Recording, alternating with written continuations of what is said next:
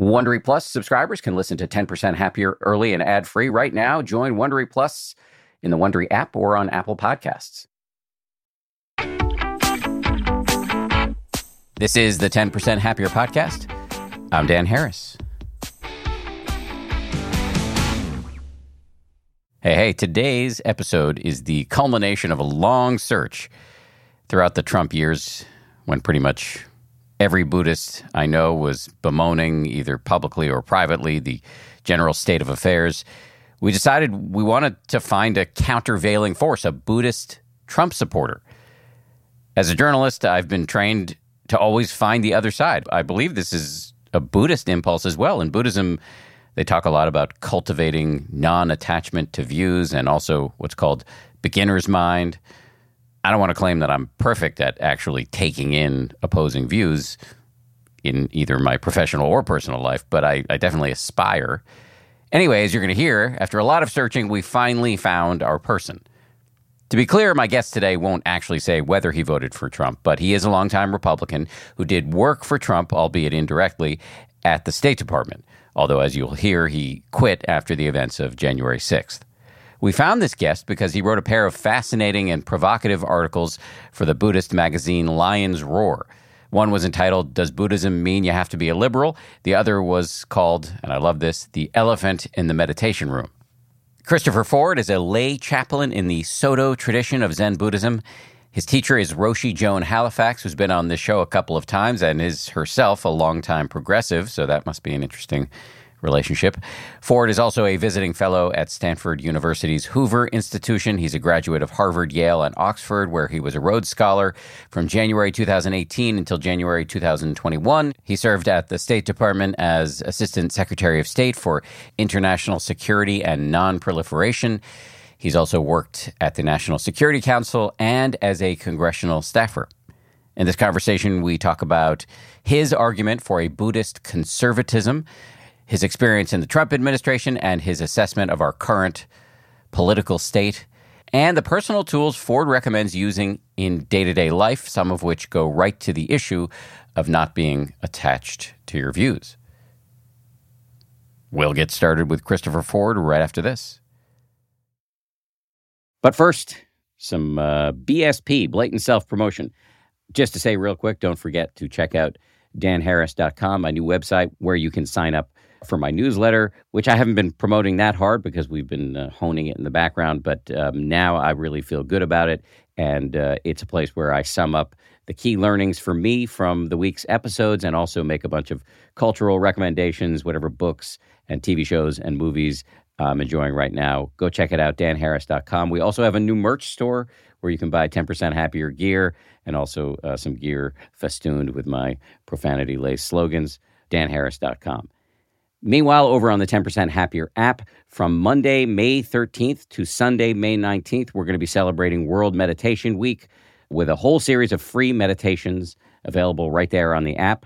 Every day, something new and unique designed to help beginners and seasoned meditators. And because we're so excited about it, we're going to be offering 40% off the subscription price until the end of May. Head over to 10%.com/40. That's 10% spelled out, .com/40 to get started. This show is brought to you by BetterHelp. I got to tell you, I feel so much better when I talk about my anxiety instead of keeping it bottled up. There's an expression that I first heard from the great researcher and also Zen practitioner Robert Waldinger, never worry alone.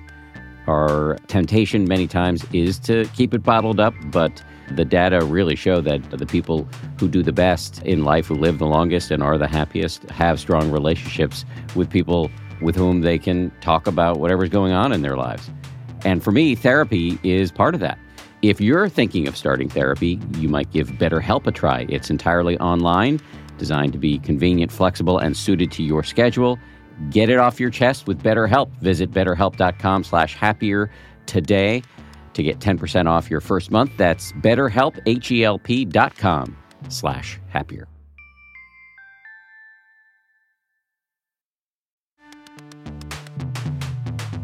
As they say at Amica, empathy is our best policy. Whether you need auto, home, or life insurance, they're ready to help you protect the things that matter most to you. They're a mutual company, customer-owned, in service to you. Amica representatives are here when you need them, and you can take comfort knowing a real person will be there on the phone to take care of you, because the greatest measure of their success is your satisfaction.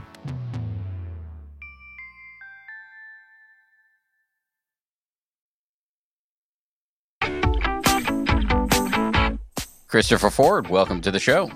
Pleasure. Thanks for having me. So I read a quote from you recently where you said that you've sometimes felt like a bit of a zoo animal, being a conservative in Buddhist and meditation circles. Can you tell me a little bit more about that? I would add to that, and a Buddhist in conservative, hawkish foreign policy and national security circles. Neither of those things is quite, I think, what people necessarily expect. So I hope it's a good zoo animal. You know, there are different things. You don't want to be sort of the one they all stand around and go, oh my God, look at that. I hope it's an interesting, sort of maybe point of interest and fascination. But it's not for me to say. It could be either one, I suppose. You'd rather be like a beautiful snow leopard than some animal, hurling feces at the wall. I was going to say, mommy, he's throwing poop, right? I mean, you don't really want to be that one, although, nature is as nature is, I suppose. I really want to let the audience hear you describe sort of how you envision conservatism through a Buddhist lens. And just to set the table a little bit, you wrote an article before the 2016 election with the amazing headline, "The Elephant in the Meditation Room." And the subheadline was, "Does Buddhism mean you have to be a liberal?"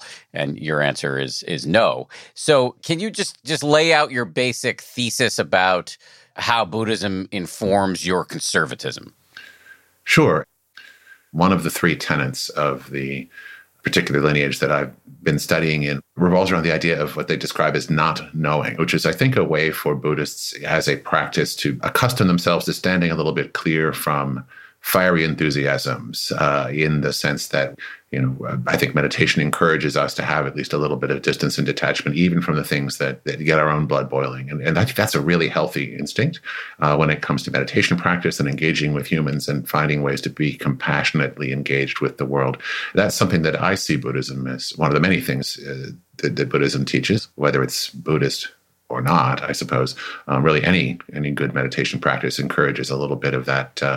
Stop for a moment, take a breath, recenter yourself, and use that as sort of the foundation for engaging with everything else that one has to engage with. And I think at least traditional conservatism can offer some of that sensibility in the policy arena as well. I mean, I think those of us who, I consider to be really traditional conservatives often bring almost a Burkean kind of sensibility to policy questions, to be a little suspicious of those who have their fiery enthusiasms for policy outcomes. So, it's like, well, be careful. The road to hell is paved with good intentions. We should be thoughtful and prudent about moving forward and not sort of rush headlong over the precipice because you don't know whether there is a happy green field of good policy outcomes waiting there or a giant crevasse that you didn't bother to look for before plunging forward. And I think some of that skepticism of easy answers and a commitment to continued, if necessary, just plodding forward on hard paths that practice can teach.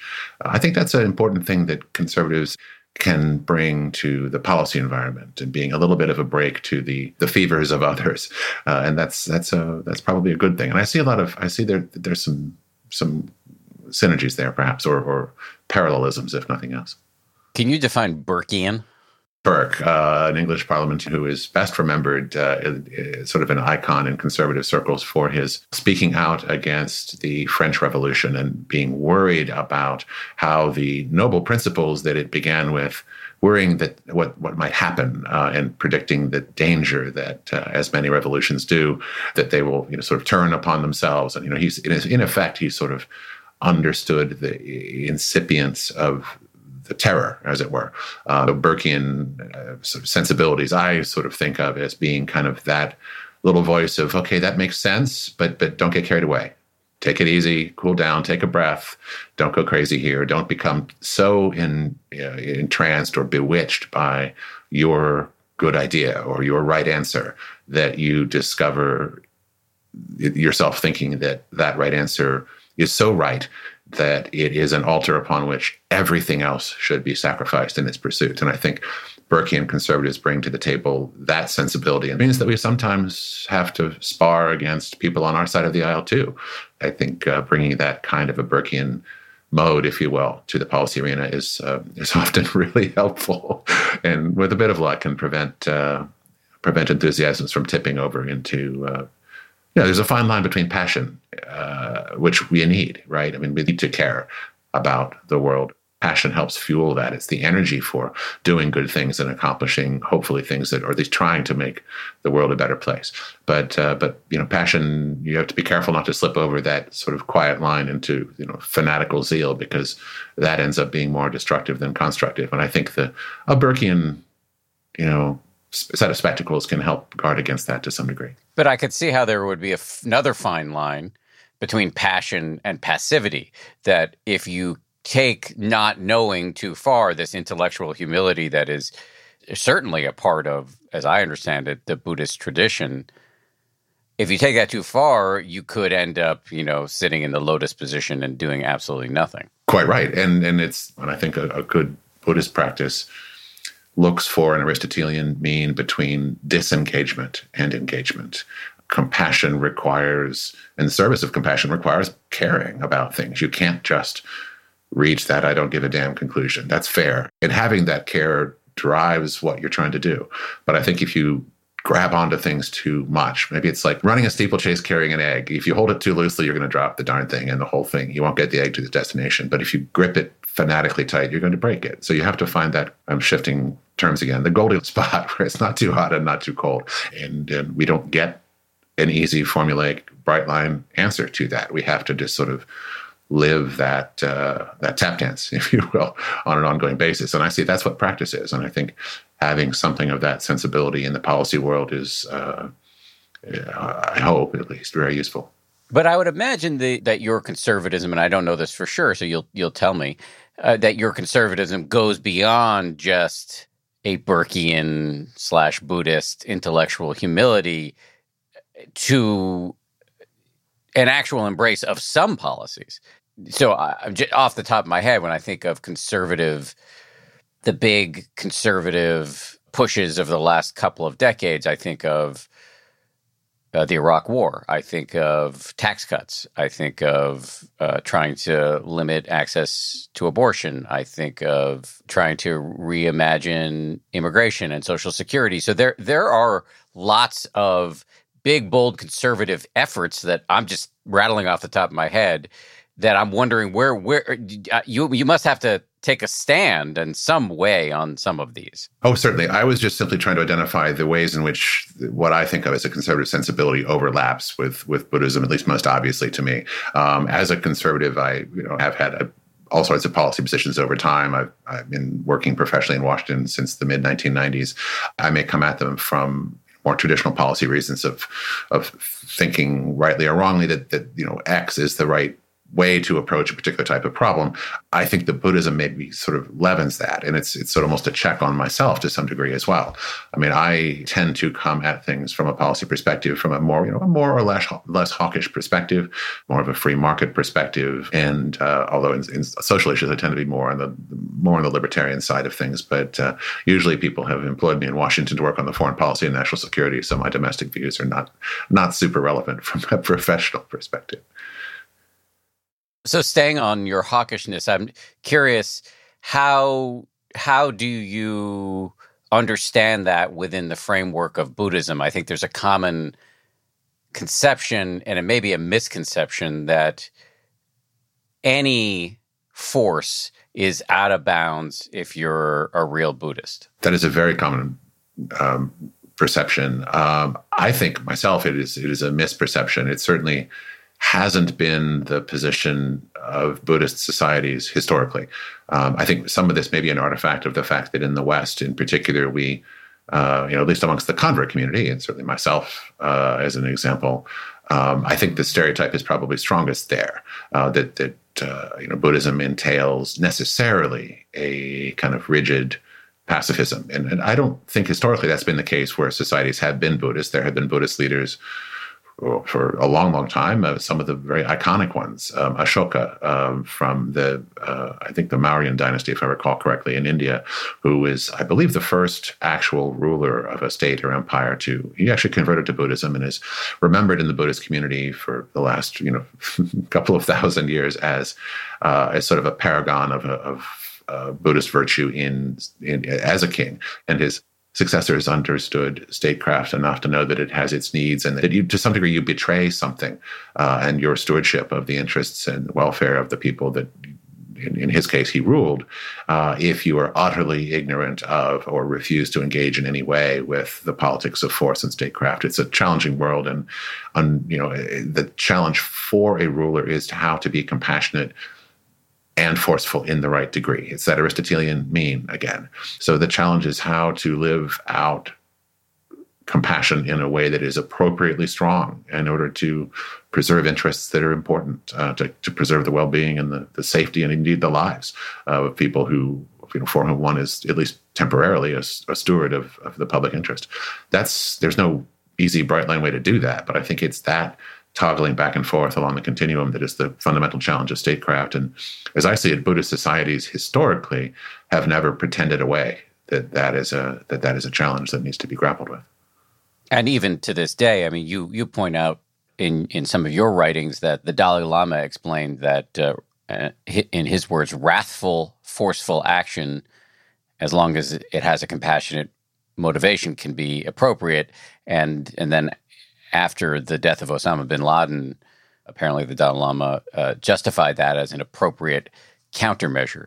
And here too, I think sensibility, it makes a difference. It doesn't make all the difference. And in a good, having your heart in the right place I'm not suggesting that excuses doing any damn thing, but I think what he has been able to point to, and it goes back in his career, I think, quite a long way. I recall reading a story of him writing a letter to Tibetan government officials as the Chinese communists were closing in 1959. And he had the Dalai Lama had just escaped to exile and wrote a letter back to them. They'd asked for advice, and his advice was, he told them to take up positions as generals in what remained of the Tibetan government and to try to negotiate with the Chinese communist forces to preserve Tibet's freedom, but that if that were not possible, to meditate on it wholeheartedly. And he left it to them to struggle with, as a practice in a sense, to struggle with the call of whether to be peaceful or wrathful in that case. And he clearly did not rule out wrathful, and that certainly doesn't mean that any wrathful answer is the right one, right? I mean, we face ethical challenges of toggling back and forth between extremes like that in our daily lives in a much smaller way all the time. And we struggle our way forward trying to find the humane and decent thing to do. But that doesn't always mean letting everything go and not taking a stand. Sometimes one must, but I think it also matters where one's heart is when one does. Coming up, Christopher talks about his experience in the Trump administration, his decision to resign after January 6th, and his view that moderation can be strategically advantageous. That is after this. You can count on T-Mobile to help keep you connected after investing billions to light up their network from big cities to small towns. T-Mobile is America's largest 5G network. Plus, when you switch to T-Mobile, families and small businesses can save up to 20% versus Verizon and AT&T. Visit your neighborhood store or T-Mobile.com to switch. Plan savings with T-Mobile. Third line free on essentials via monthly bill credits versus comparable available plans. Plan features may vary. Credits stop if you cancel or change plans.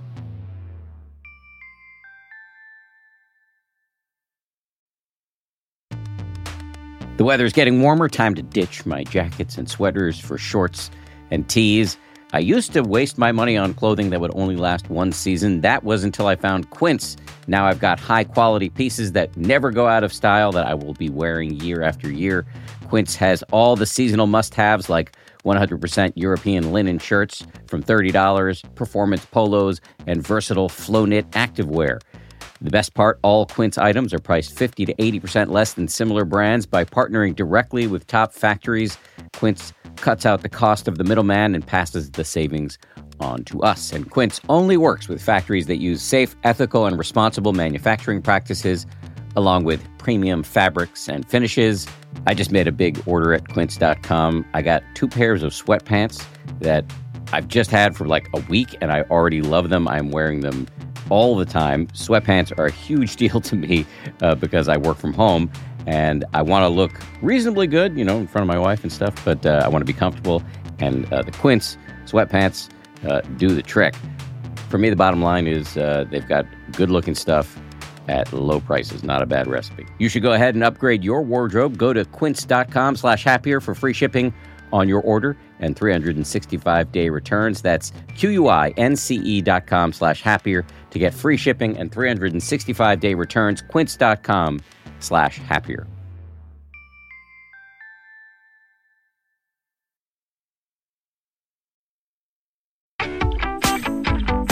Let's go back to your article pre-2016 election, your op-ed in Lion's Roar magazine laying out, your vision of a Buddhist-inflected conservatism. I'm curious, after having written that, did you go on to vote for Donald Trump? I keep my voting decisions to myself. I did work for him and tried to bring a little bit of what I hoped. I imagined that a sort of thoughtful Burkean would bring to the policy arena. I hope that was useful in some respect. I know I occasionally made some enemies amongst folks on my side. As I think I mentioned a few minutes ago, I think having that kind of sensibility, it's not always appreciated because, especially in this day and age, on both the right and the left, I think our political system is, not knowing is not its problem. It's got, it is not paralyzed by self-doubt.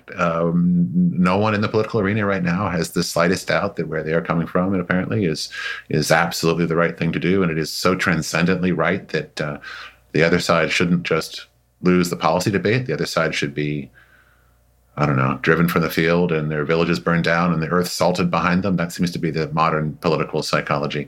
And that seems to be a really toxic and problematic one from the perspective of not knowing. And let me put it this way. On both sides of the aisle, there's no shortage of folks who never came across a good idea that they didn't conclude had to be done stupidly or recklessly. There's a lot to be said for taking the good idea that's wrapped in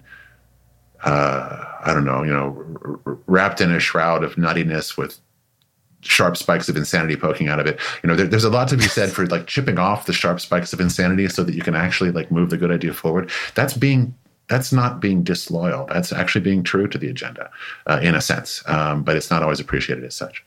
Donald Trump is a lot of things. I don't think intellectually humble is one of them. So he does not, as far as I can tell, embody the kind of conservatism that I'm hearing you describe. Did you have any qualms about going to work for him? And just to be clear, it's not like you were interacting with Donald Trump on the daily. You were working in a pretty specific foreign policy realm, but nonetheless, you were quote unquote working for him. Was that an issue for you in any way, given how you envisage conservatism? Yes and no. I mean, I think it was a more extreme version of what I think any political appointee policy person faces to some extent, and always has, in the sense that, I mean, I used to have, I don't say it a lot now because you might offend someone because it might be taken as a finger point, but I used to always say that I'd never met anybody in all my years in Washington who, 100% agreed fully with absolutely everything the boss did. It's a complicated world. That's not true in any context. And, everyone's got to have an idea in their head of when they walk and when they don't. I didn't myself get sucked into anything that forced me to jump across that line until the very end. And I did speed up my resignation. I mean, we were all leaving anyway, of course, in early January. But I had submitted my letter of resignation on the 4th of January. And gave it a couple of weeks to spool things down, make sure my staff was taken care of, make sure transition was going as well as I could and get out of there. But after the 6th of January and a day of soul searching, I resubmitted my letter and walked out the door immediately that same afternoon. So, I mean, I guess I did come across a line at the very end. But it was the very end. So I don't want to take too much credit for that. It was a fairly costless decision to leave 2 weeks early. But, after the 6th in the Capitol, I couldn't stay. after resigning, you wrote another op-ed in the Lion's Roar magazine, Zen and the Moral Courage of Moderation. And you laid out a lot of the things you've said thus far in this discussion, your kind of diagnosis of where we are as a culture with this lack of not knowing on both sides. And this, I believe you call it this extremity bias. And I'm curious, well, A, if you want to say more about that, the floor is yours. And perhaps more importantly, B, where do we go from here? How can we, as people listening to you, be better citizens to have more intellectual humility? I don't profess to have any kind of a magical answer. I mean, part of me wants to say that it's nice to advocate. It's harder to model. And I think that may be one of the things that practice as a Buddhist could help encourage us to learn. I would like to envision a future in which after a few years or less, hopefully, it's not just that people have been preached to about, hey, hold on, this isn't the way that we should be going. We need to learn a bit more sort of, self-awareness and humility and prudence in policy.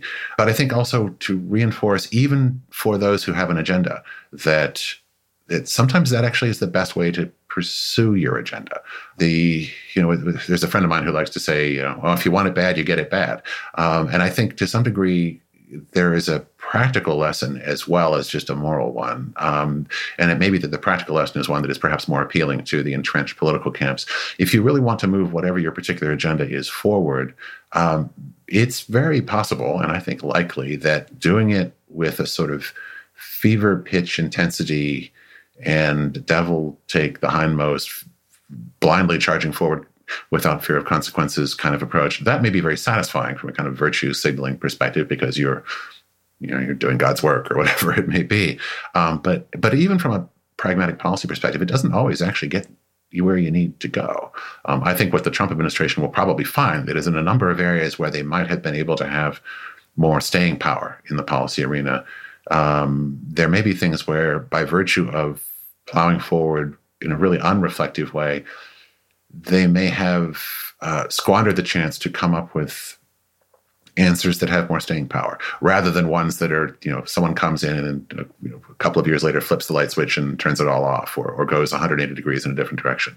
One of the things that I'm proudest of in the administration was the degree to which a whole bunch of folks, and I was only one of many, many people working on this, were able to bring about a very significant shift in U.S. Strategy with respect to sort of great power competitive dynamics, particularly with respect to China. And the Biden administration has been very consistent with that approach. I mean, yes, differences in tone and tenor and all the usual flavor distinctions that one expects from policy changes in Washington, that's fine. But the United States has done what frankly, with a rapidity that I find really surprising, has made a very real change in how it approaches sort of strategic competitive posture vis-a-vis China in the world. That, the kind of thing that traditionally takes a long time for the ship of state, the big bureaucracy, the big super tanker to change its course bearing. And it's done in a way that we've ended up with a policy consensus across the board. And it has staying power by virtue of that very bipartisanship. And there are, I'm sure there were things that the Trump administration could have done more of to make stick better had it had a little bit more not knowing in the leavening, if you will. And I think that's a lesson that I think a lot of policymakers can probably learn. If you want your policy to stick, 4 years, there is value in engaging with, and building buy-in, at least to some degree, with those who don't see things exactly as you do. But there's a lot about policy that is messy and contingent and morally unsatisfying because it involves compromise. But to some degree, it's that degree of contingency and compromise it does not always, but which can ensure that it actually works and is adopted and stays in place. So if you care about long-term agenda, rather than just virtue signaling in the short term, you have to be thinking in a more, a little bit more prudential Burkean kind of mode. Coming up, Christopher talks about practical tools for bringing Buddhist practice into everyday life, even in the midst of extremely stressful days. That's after this. We're driven by the search for better. But when it comes to hiring, the best way to search for a candidate isn't to search at all. Don't search, match with Indeed. If you need to hire, you need Indeed. Indeed is your matching and hiring platform with over 350 million global monthly visitors, according to Indeed data, and a matching engine that helps you find quality candidates fast. Ditch the busy work. Use Indeed for scheduling, screening, and messaging so you can connect with candidates faster. And listeners of this show will get a $75 sponsored job credit to get your jobs more visibility at Indeed.com/happier. Just go to Indeed.com/happier right now and support our show by saying you heard about Indeed on this podcast. Indeed.com/happier. Terms and conditions apply. Need to hire? You need Indeed.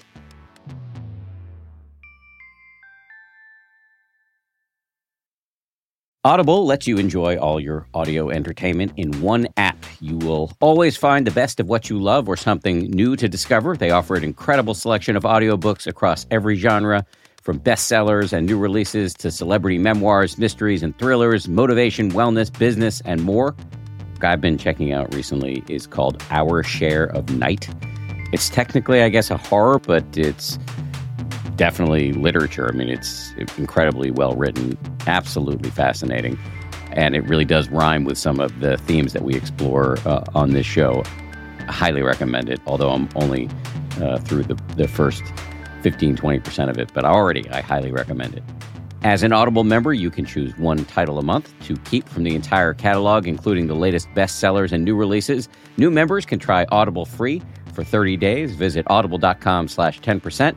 or text 10% to 500-500. That's audible.com/10%, or text 10% to 500-500 to try Audible free for 30 days. Audible.com/10%.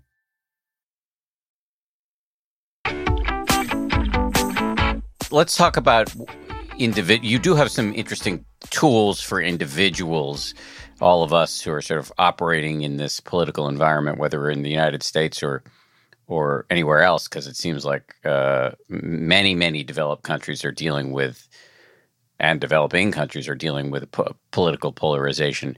So you've got really interesting ideas for how we can approach current events. One of them is, you call it stop check.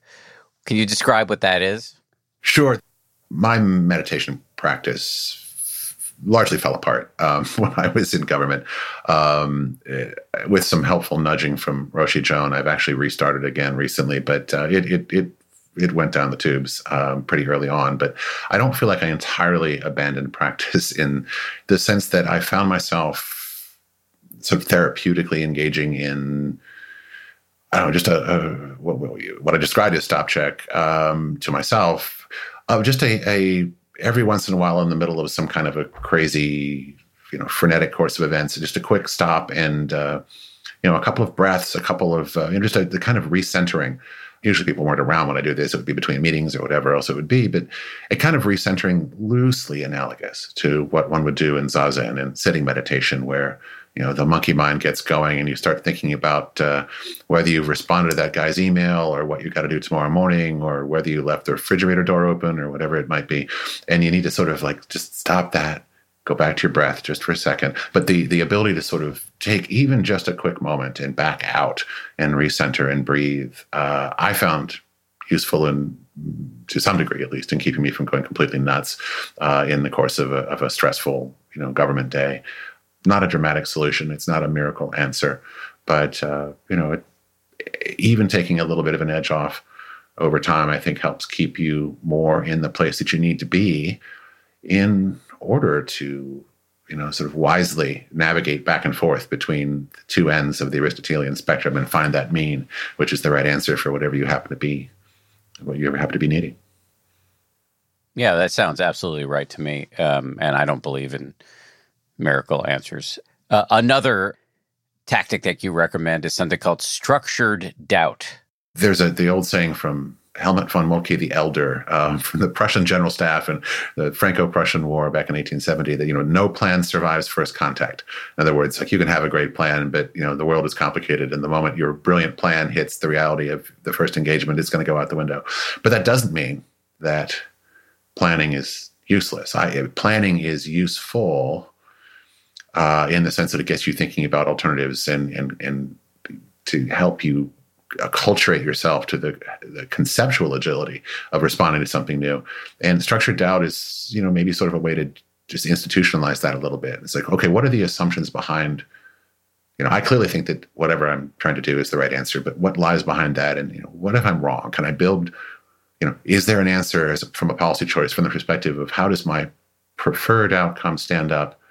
I hope that it stands up well against your optimal fact pattern on the ground, right?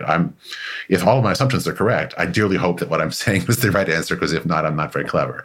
But you should also be thinking about, what if my assumptions aren't correct, and how well does this particular choice stand up against them? And it may be worthwhile, especially because we really don't know what the future is going to bring. The world is a very stubborn thing. It loves to surprise our assumptions. I guess what I try to think of is can you do that in your own just day-to-day encounter with people?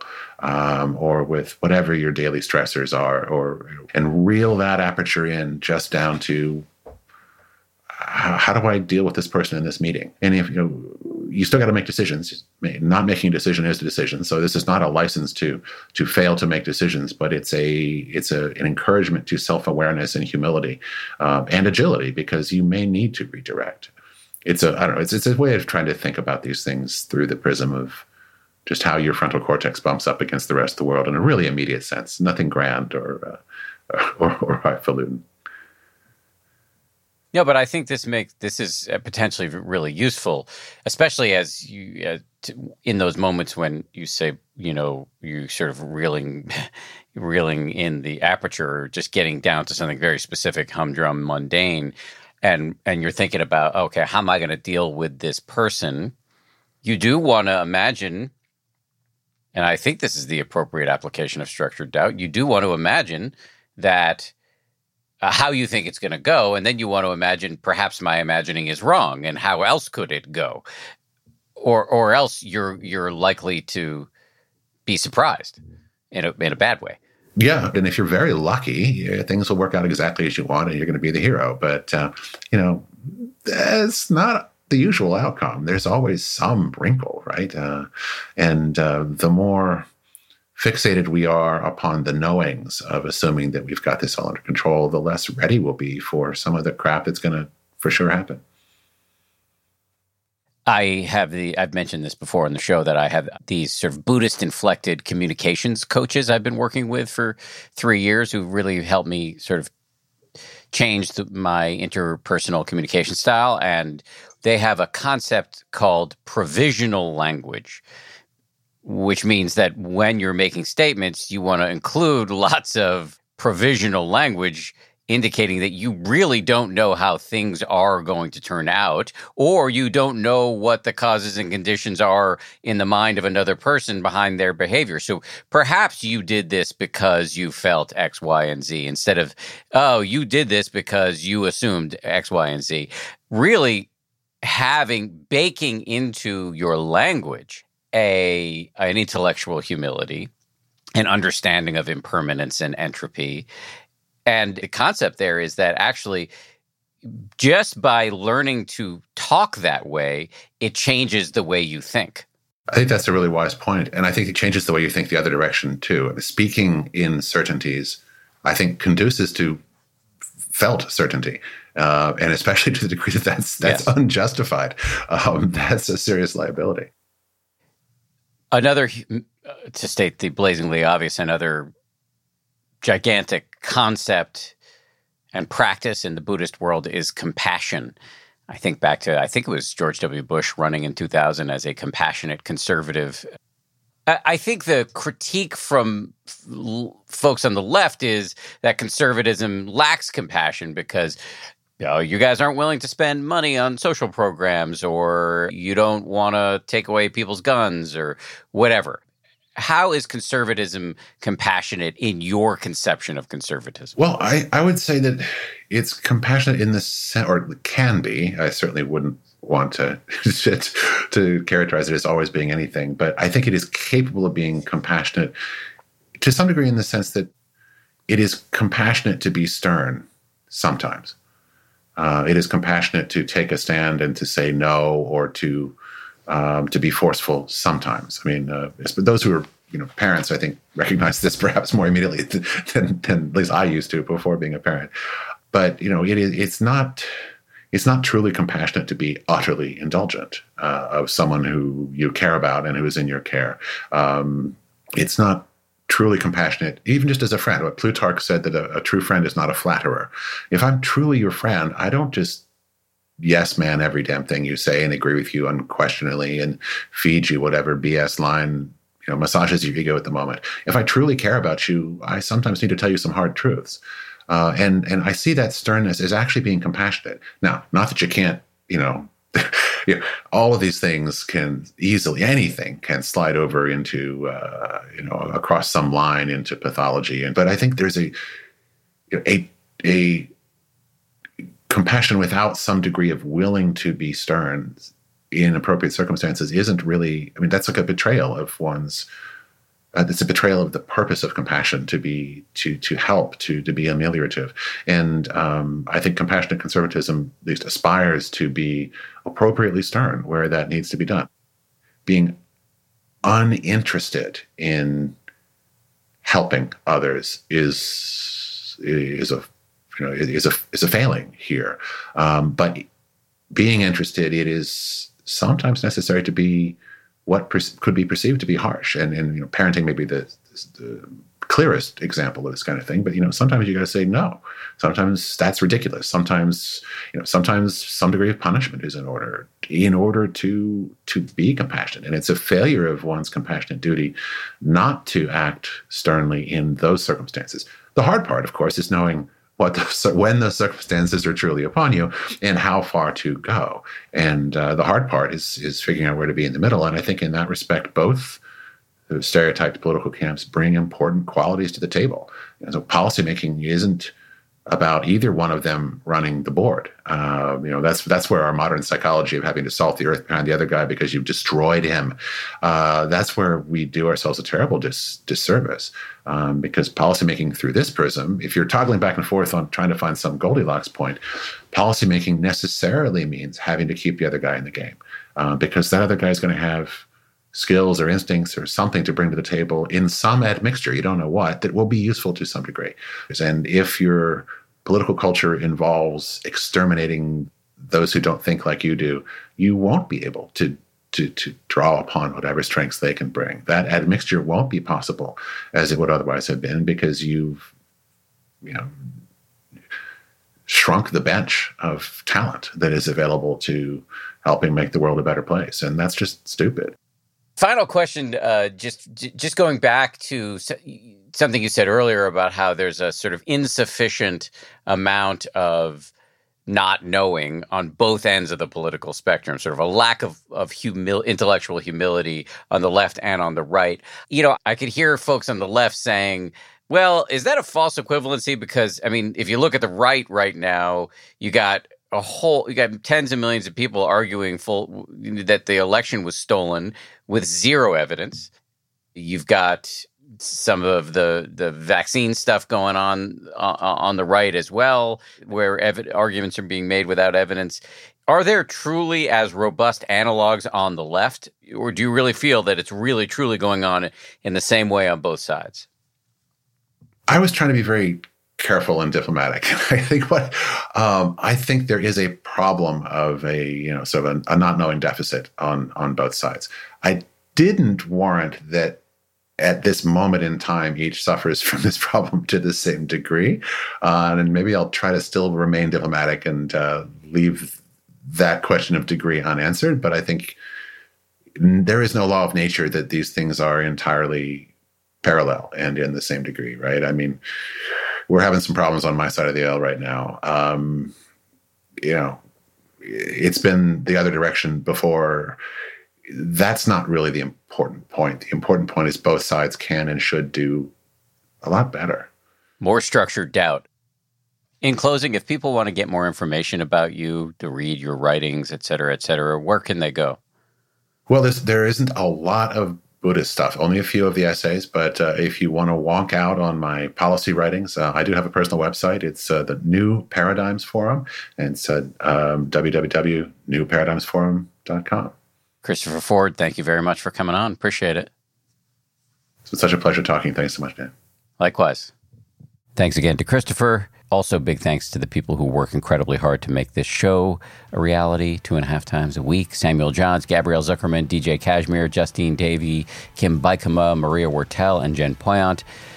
And the good folks over at Ultraviolet Audio who do our audio engineering. We'll see you all on Wednesday for a brand new episode with my man Jeff Warren. We're going to talk about his expansive view of what practice means. And there'll be a lot of hilarious banter. So that's Wednesday with Jeff Warren. If you like 10% Happier, and I hope you do, you can listen early and ad-free right now by joining Wondery Plus in the Wondery app or on Apple Podcasts. Prime members can listen ad-free on Amazon Music. Before you go, tell us about yourself by filling out a short survey at Wondery.com/survey. Once upon a beat. Remember those stories and fables that would capture your imagination and you couldn't wait to see how they would unfold? And now, when you read them as an adult, you think, some of these old tales could use a fresh spin. We have a perfect podcast to bring you the stories you remember, remix, and reimagine for the kids in your life today. Join me, DJ Few, and my trusty turntable, Baby Scratch, as we spin up new tales in the New Kids and Family podcast, Once Upon a Beat. Wondery and Tinkercast are bringing you a jam-packed, music-filled weekly party where hip-hop and fables meet. It's Once Upon a Beat. Follow Once Upon a Beat on the Wondery app or wherever you get your podcasts. You can listen to Once Upon a Beat early and ad-free right now by joining Wondery Plus in the Wondery app or Wondery Kids Plus in Apple Podcasts. Once Upon a Beat. For more than 2 centuries, the White House has been the stage for some of the most dramatic scenes in American history.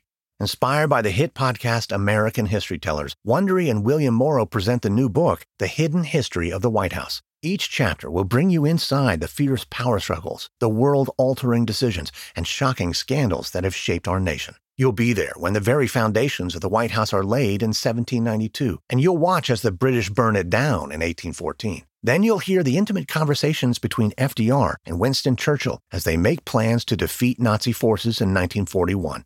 And you'll be in the Situation Room when President Barack Obama approves the raid to bring down the most infamous terrorist in American history. Pre-order The Hidden History of the White House now in hardcover or digital editions wherever you get your books.